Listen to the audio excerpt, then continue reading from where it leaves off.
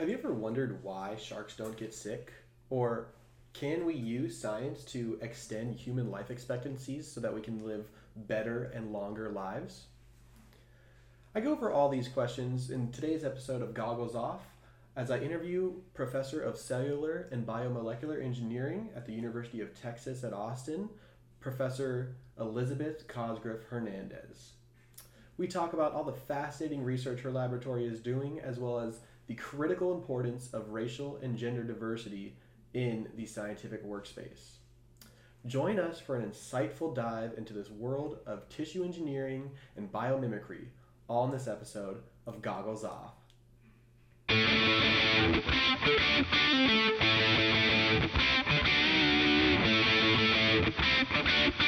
Welcome, everybody, to another episode of Goggles Off. Today, it's my absolute pleasure to be joined by Professor Elizabeth Cosgriff Hernandez, who is a professor in biomedical engineering at the University of Texas at Austin.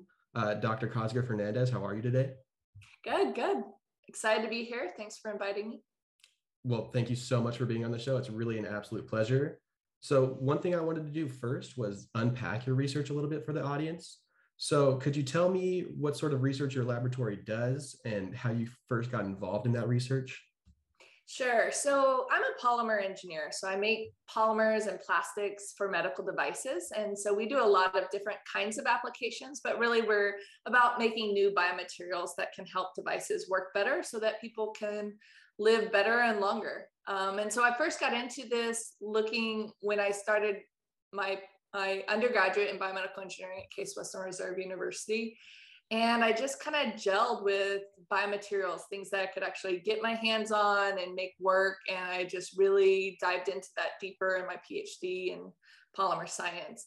And so our lab really takes advantage of understanding polymers in a deeper way to design better biomaterials.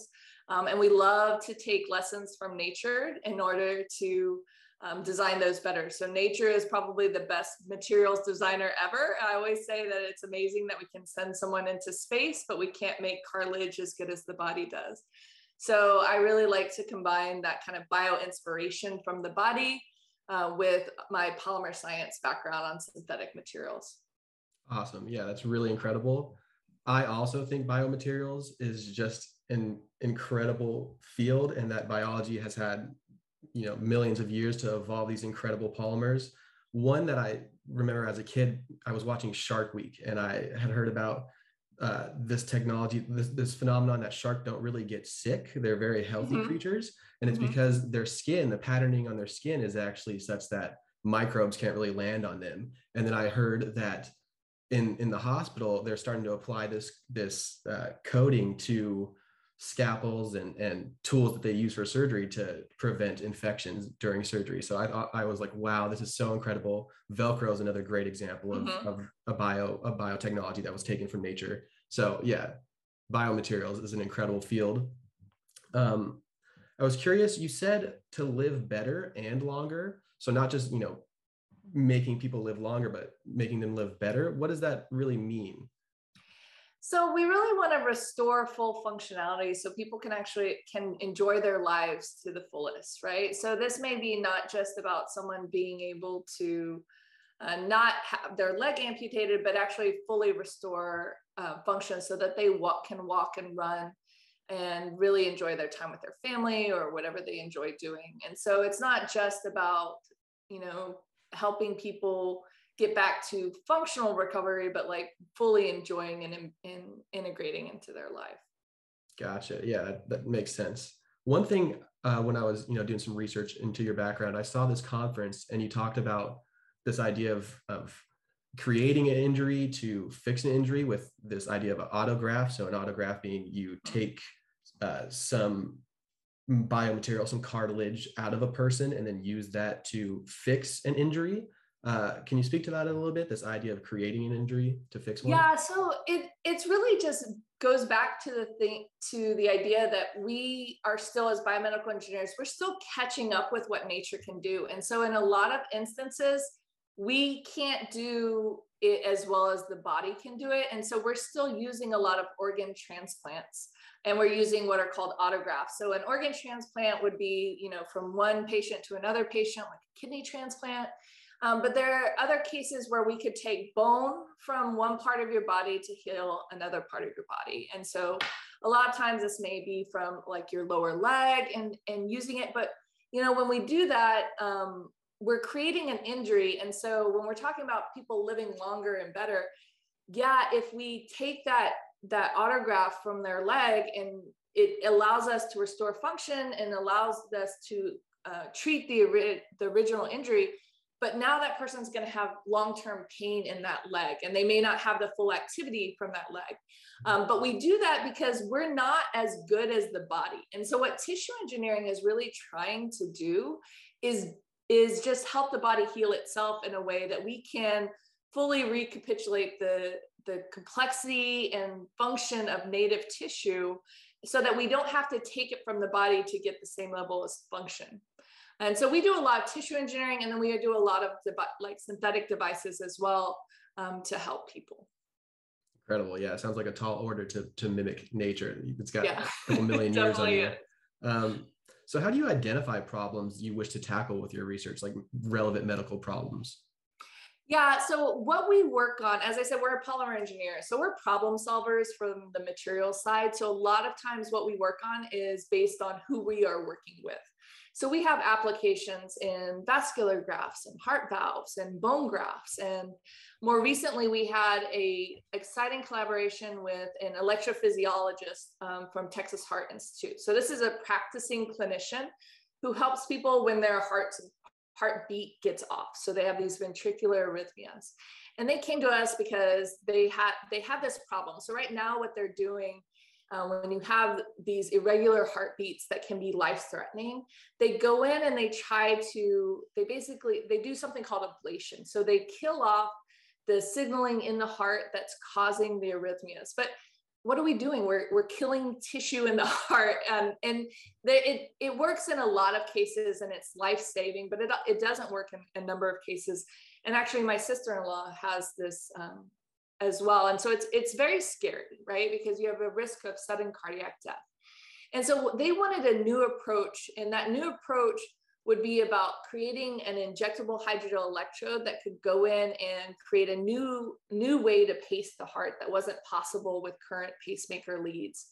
And so that's the combination where a clinician coming to us is looking to do a new approach, clinical approach for a treatment, and they just need a new material because current materials aren't able to meet that need. And that's like the perfect kind of problem that I love to work with.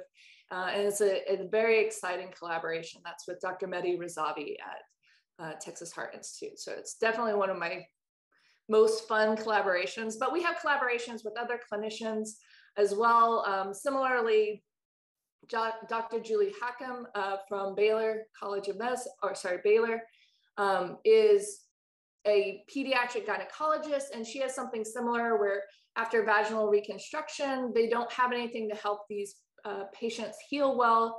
And so we're working with her on designing a vaginal stent. So it's really a lot of times coming from the clinical side, identifying what's not working right now with medical devices and how do we make that better. Wow. Yeah. Exciting research indeed. A lot of, when reading your laboratory page, a lot of it just seems like science fiction that you would read about in like some sort of stellar novel, but it's actually like you're doing these things, and it's really, really incredible.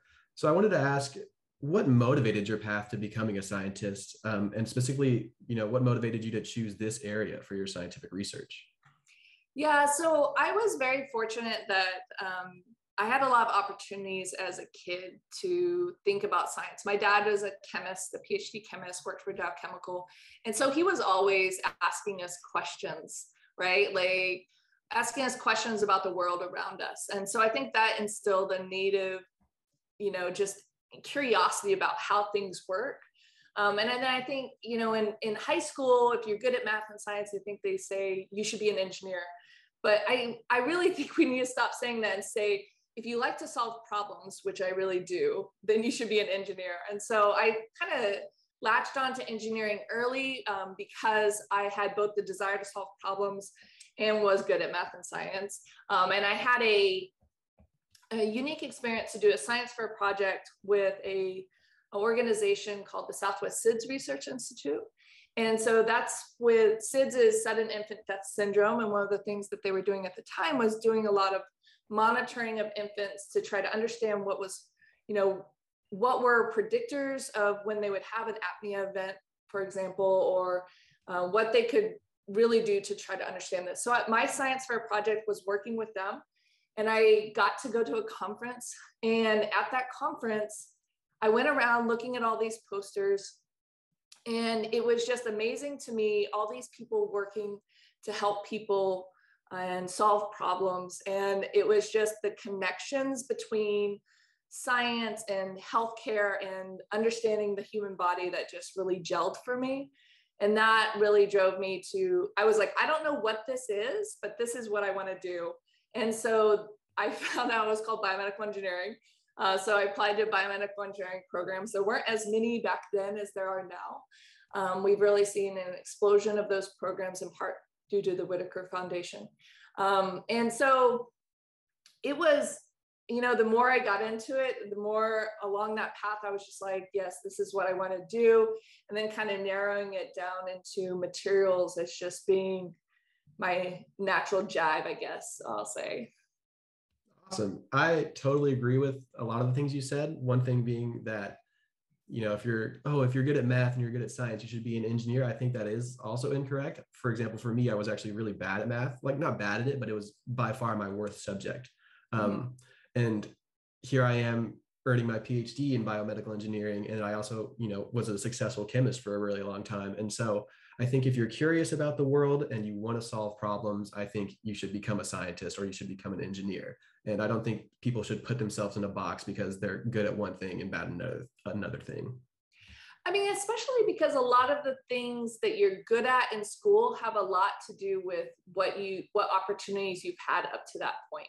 And so I think that the more we can get students and kids involved in some of the more applied parts of what engineering and science is, I think the more people we will recruit to the dark side. No, I'm just kidding. To the dark side. Yeah, that actually kind of reminds me of one of the outreach programs your lab does, where you go to middle schools and you have PhD students present their research to them. Is that kind of why you do this, to increase outreach? Yeah, I really think that early exposure, a lot of studies have pointed to middle school as being one of the key inflection points. So we've done a lot of different outreach activities at all different levels. So we've done middle school outreach. When I was at Texas A&M, we did local middle school outreach. When we were in Houston, we did more high school level outreach with different science clubs and different virtual programs as well. At UT, UT has a couple really amazing programs like Girls Day and UT Explore, which is really great. It opens up the campus to the local communities to really be able to highlight what science and engineering and what we're doing is. And I think for our students and trainees, it's really important for them to be able to explain things at that level. And a lot of my students are very passionate about this. So we do it a fair amount in my lab. Awesome. Yeah, very, very, very cool. I wish, some PhD students told me what it was all about when I was in 7th grade, but I was wearing skinny jeans and bright neon colored t-shirts. So I don't know if I was ready for it. I think you're totally ready for it. Well, and I also say, as a student, one of the things you come around to is, Einstein said, if you can't explain something simply, you don't really understand it. So being able to explain it to a lay audience and to kids is just one of the key things that actually help them understand their own research better. Oh, I totally agree. And I think one of the big missteps of the scientific community is this idea that only scientists can understand the jargon that scientists use. That's why part of this podcast is just making it friendly and accessible for the general public. Right. So are there any really standout moments in your career? I mean, it's incredible. I mean, your resume is just like pages and pages of publications and book chapters and patents and all these crazy things. But are there any really standout moments where you kind of reflect on, you're like, wow, that was incredible? I mean, so many. We're so privileged and fortunate to have had so many great opportunities. And I would say that the pivotal moments in my career have always been about collaborations and getting to work with such amazing people. So when I was an undergrad, I went and talked to, a polymer scientist, Dr. Ann Hiltner, and was able to start doing undergrad research with her. And I just see these as like kind of stepping stones in my life. And then after I finished my PhD, I was originally thinking I was going to industry. And so she had advised me to think about academia. And so at that time it was, do I want to continue in medical device design? And I really wanted to explore tissue engineering or drug delivery. And I had the amazing opportunity to do a postdoc, which is like residencies for PhDs, 2 years at Rice University. So I got to come back to Texas. I'm a Texas girl, so that was beneficial. But I worked with Tony Mikos, and I just had this kind of 90-degree turn in my career and got to learn all about tissue engineering. That was my first introduction to it because it wasn't part of our curriculum as an undergrad. And that was just an amazing opportunity. And then I could just continue, like our first collaborations with Magnus Hook got us into this idea of bacterial collagens and integrin targeting. So just ways that we can talk to the body better.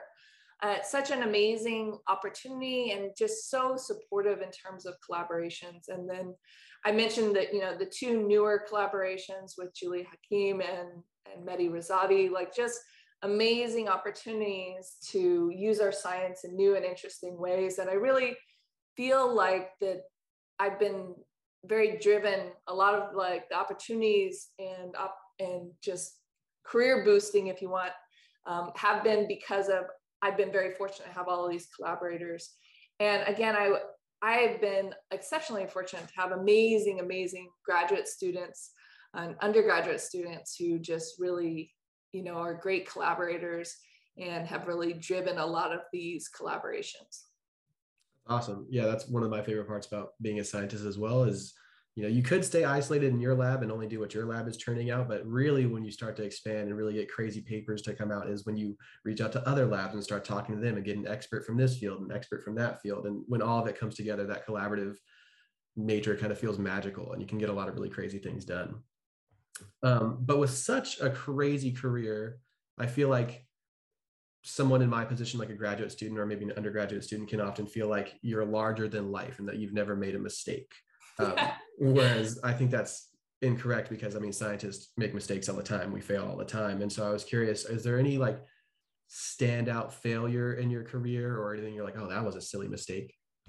Well, so two things. One, I was just talking to my son, he's in middle school, about this last night.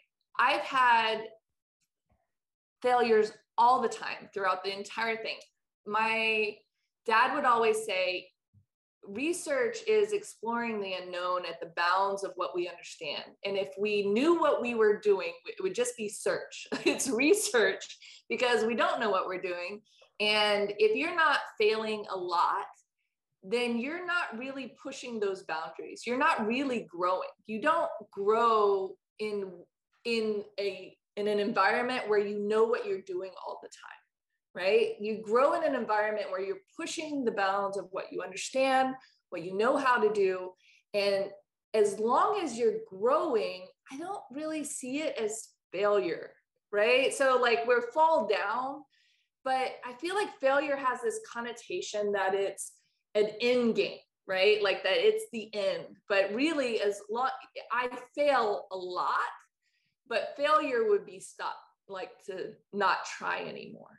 And so I'm pretty good at getting back up or pivoting, right? Like sometimes you got to stop banging your head against the wall and just go around the wall instead of trying to keep breaking through it or find a different way. I think that's the engineer in me that I was like, sometimes when things aren't working, I just need to take a step back and look at the problem from a different aspect. So research, you fail all the time, or rather you don't succeed all the time.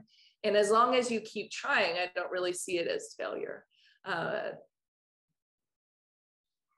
And that's true in not just the research side of things, but, you're constantly learning and growing in all aspects of this job. And so the teaching as well, like learning how to, I've tried things in class that just did not work. And so having to take a step back and get that feedback from the students and constantly looking to improve. One of the best parts of this job is that we do so many different kinds of things. So I'm involved in we do a lot of research we've talked about, but teaching is a core, responsibility of our jobs as professors, both in the classroom and in the lab. And so I work a lot on that, but I also work on, broadening participation in STEM and thinking about how to effectively do that and enact change to policies that are throwing up roadblocks or limiting participation in different ways. And that's a whole field on its own. So I'm just constantly able to, switch gears in this, think about biomaterials, but then think about, what are best practices in instruction, how to better engage students, how to better engage, those middle schoolers or the high schoolers, or how do we get more people involved? And then things like this is a newer area for me, but how do we do community outreach better? How do we really bring scientists and our community together better? Awesome. Yeah. I mean, I totally agree with your comments about failure. Like often on the show, I call myself a professional failure because I'll fail a dozen times in pursuit of one success, but you can't get deterred by that failure and you have to kind of push through. And then, that on that day your experiment does work and you get everything dialed correctly. Oh my gosh, all of a sudden you've turned all those failures into success. So yeah. Totally get it. Well, and it's the key, right? You can't succeed without, you can't create something new, make a new discovery without having to fail. So there's a lot of discussion around this idea of people who are willing to take risks. The freedom to fail is really key for innovation. If you're not willing to take risks, you're not really going to invent. And so I think that it's really important that we take the stigma away from failing and just see this as these are just our growing steps. So maybe I'll just stop saying fail and say, oh, that was an interesting growing step that I had today that I learned from. And as long as my dad was also a big believer in that no experiment is ever a failure if you learn from it. So instead of saying that experiments failed, we say, what did we learn from this? And as long as we learn from it, then it wasn't a failure. Awesome. Very, very wise. You touched on this a little bit, like the responsibilities that come with academia. And one of your mentors talking about, oh, maybe you should do academia instead of industry. Could you provide some insight into the academic world versus the industrial world in terms of career prospects? Oh, that's a good one. So first of all, I want everyone to really throw out the notion that these are two very distinct black boxes, a black box and a white box, and they're completely different, because it's really a spectrum. There's really a wide range of different academic careers and what you do with it, and a wide range of different industry options. And so there's a lot of overlap between them and the things you want to do. And so when my advisor said this to me, I'd always been very focused on industry, going to Medtronic and making better devices, right? And so she said this, I was like, oh, why did you say that? I had a plan. I'm a planner, I had a plan. And so the first thing I did was ask a lot of questions from a lot of people. And I thought it would be very clear which one I should do. But I found out that a lot of the things that I wanted to do, like the research, exploration, and making new things, even the mentoring and outreach or scientific society involvement, there are industry jobs that do more of that. There are industry jobs that do none of that. And in academia, there's a wide range of different kinds of positions as well. So more teaching-based positions to very there are academic positions, in medical schools where there's no teaching responsibilities, at least in the classroom. And so you just have this spectrum of different kinds of opportunities in both academia and industry. I chose to go to academia because I really wanted my job to have a very specific role in teaching and mentoring, and the freedom to do more of the service part. So more of the outreach that we've talked about, more of the broadening participation. I know people in industry that are doing that, but in academia, it's a more clearly defined role. And so I really wanted to pursue that. Now, I didn't know when I decided to go into academia how much I would enjoy teaching. It's not something I had any experience in before that, because again, I was thinking about industry. So I never TA'd, for example. I really didn't have very much undergraduate mentoring experience. I just had very little. And it's one of the most rewarding parts of my job. And so I don't know what my advisors saw in me, but I am very grateful, because I would have been very happy and successful in industry, but I think that academia for me is very, very fulfilling, because I get to spend more of my time on this teaching and outreach aspects. Incredible. I think that's a really good pivot into, talking a little bit more about your outreach. So you're involved with a lot of programs that support women in the science and engineering fields, ranging from this networking luncheon with the Society for Biomaterials to Women's Initiatives Committee with the American Institute of Chemical Engineers, and then also UT Austin's Women in Engineering Summer Camp. Could you describe why this outreach is so important to you, what it means to you, and why it's really important for society as a whole? I mean, I think that in general, we can talk about women in engineering in particular, but I think in general, to do the best science that we can, we need to have the broadest representation. There's a number of studies that show that, diversity of teams, so a diverse team is going to perform better. I like to think about that. If we think about the counter argument, right, which is if everyone has similar lived experiences and training, you're naturally going to fall into kind of a groupthink scenario. And when you have different lived experiences and training, then you have more chances of bringing different perspectives to that team.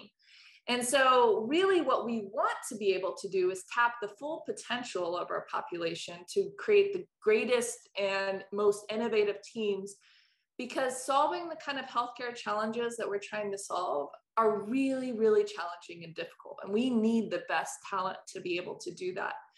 So not only do we need to recruit them, but we need to create environments where they can really thrive and be supported and included and full members of those teams.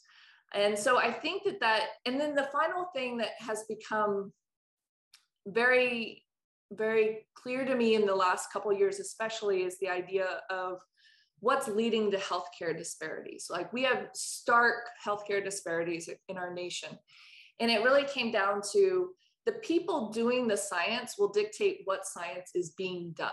And so if we want healthcare that really supports all of our population, we need the people doing medical research to come from all different avenues of our population, all the different communities. So if all of our communities are not well represented in medical research, we will continue to have very stark healthcare disparities. It's a multifaceted problem, but I think that that's one of the key ones.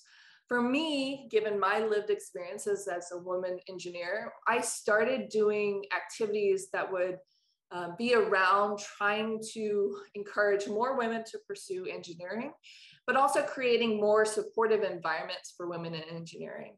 And that's at all levels. So I've always tried to do things, not just at the faculty level, but the graduate student level, at the undergraduate level, with outreach to middle school and high school.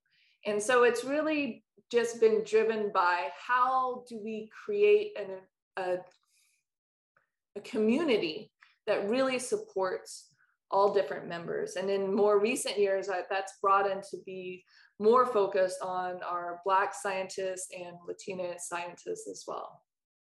I totally agree. I mean, I think it's really disheartening to think about all the incredible scientific discoveries that are not being made because we lack that diversity that would inform us of a bunch of different perspectives. So I totally agree. I think more diversity in the sciences will only make it better and only help mankind or humankind reach its potential.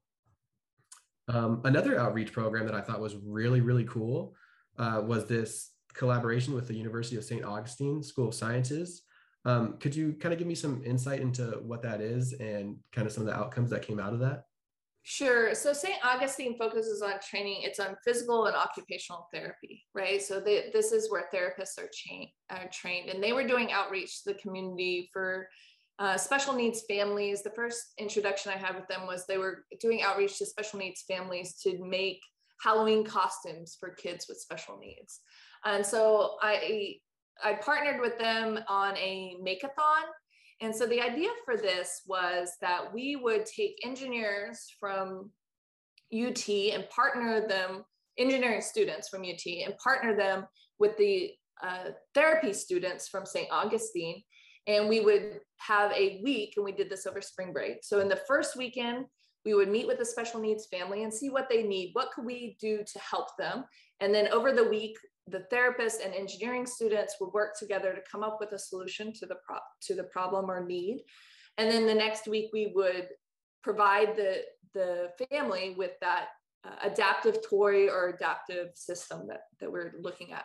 And so this was everything from taking a child with cerebral palsy and letting them we did the Go Baby Go, where we took one of those automated cars and we made it so that she could use it by operating it with a switch, that it was easier for her to use rather than trying to have to push a pedal, which she wasn't able to use. And I just remember she went up and down the hallway, turning the car on and off, and she just had the biggest smile on her face. And we did a whole range of different kinds of projects depending on the special needs of that family. And so for me, it was a way to provide something now to our community. We have these skills, even as engineering students, to be able to solve problems. So we can provide a real good to these families. But also from an engineering student training perspective, they were talking to a user, identifying how to take what they needed, turn it into an engineering design, and then actually see that whole process in a week, where usually, when you're doing an engineering dissertation, it's very long and protracted. And, a lot of times at least for our research, we don't get to end user, use. And so it was a really great training opportunity that we could also do real benefit and good for these families. And so we're starting a new partnership with Dell and Napa and a couple other schools and special needs providers in the area to do adaptive toys for kids with special needs as well. And it's along the same goal, which is, most biomedical engineering students have some idea of that they want to do good for people, help people, but we lose that because of the length of research. And so it really provides this great training opportunity, but also it really provides this connection to the community that I think that we've lost a lot in science. And so I'm really looking forward to continuing those activities. Wow. Yeah, it really stood out to me as someone with a special needs brother, and just this idea of being able to make an impact now in somebody's life with your engineering skills just seems like such a fantastic opportunity, and really just impactful and powerful. So that kind of does it for my questions. I was curious, before we go, do you have any things you want to say to the audience while you have this platform? Any concluding remarks? I'll just hit on, I guess, some of the highlights that we talked about, which is that I want you to think about failure as growth steps to success. And so don't internalize that failure. So externalizing it as a step to success is one of the key things.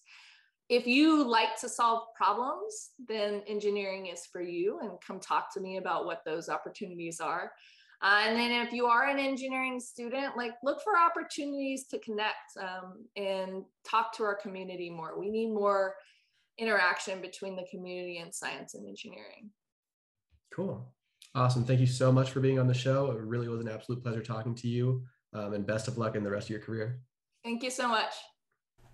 What's up, everybody? Thank you so much for watching the video. As you can see, we now have kind of a pseudo recording studio set up in my bedroom, so you can get a little bit of visual action with your goggles off experience.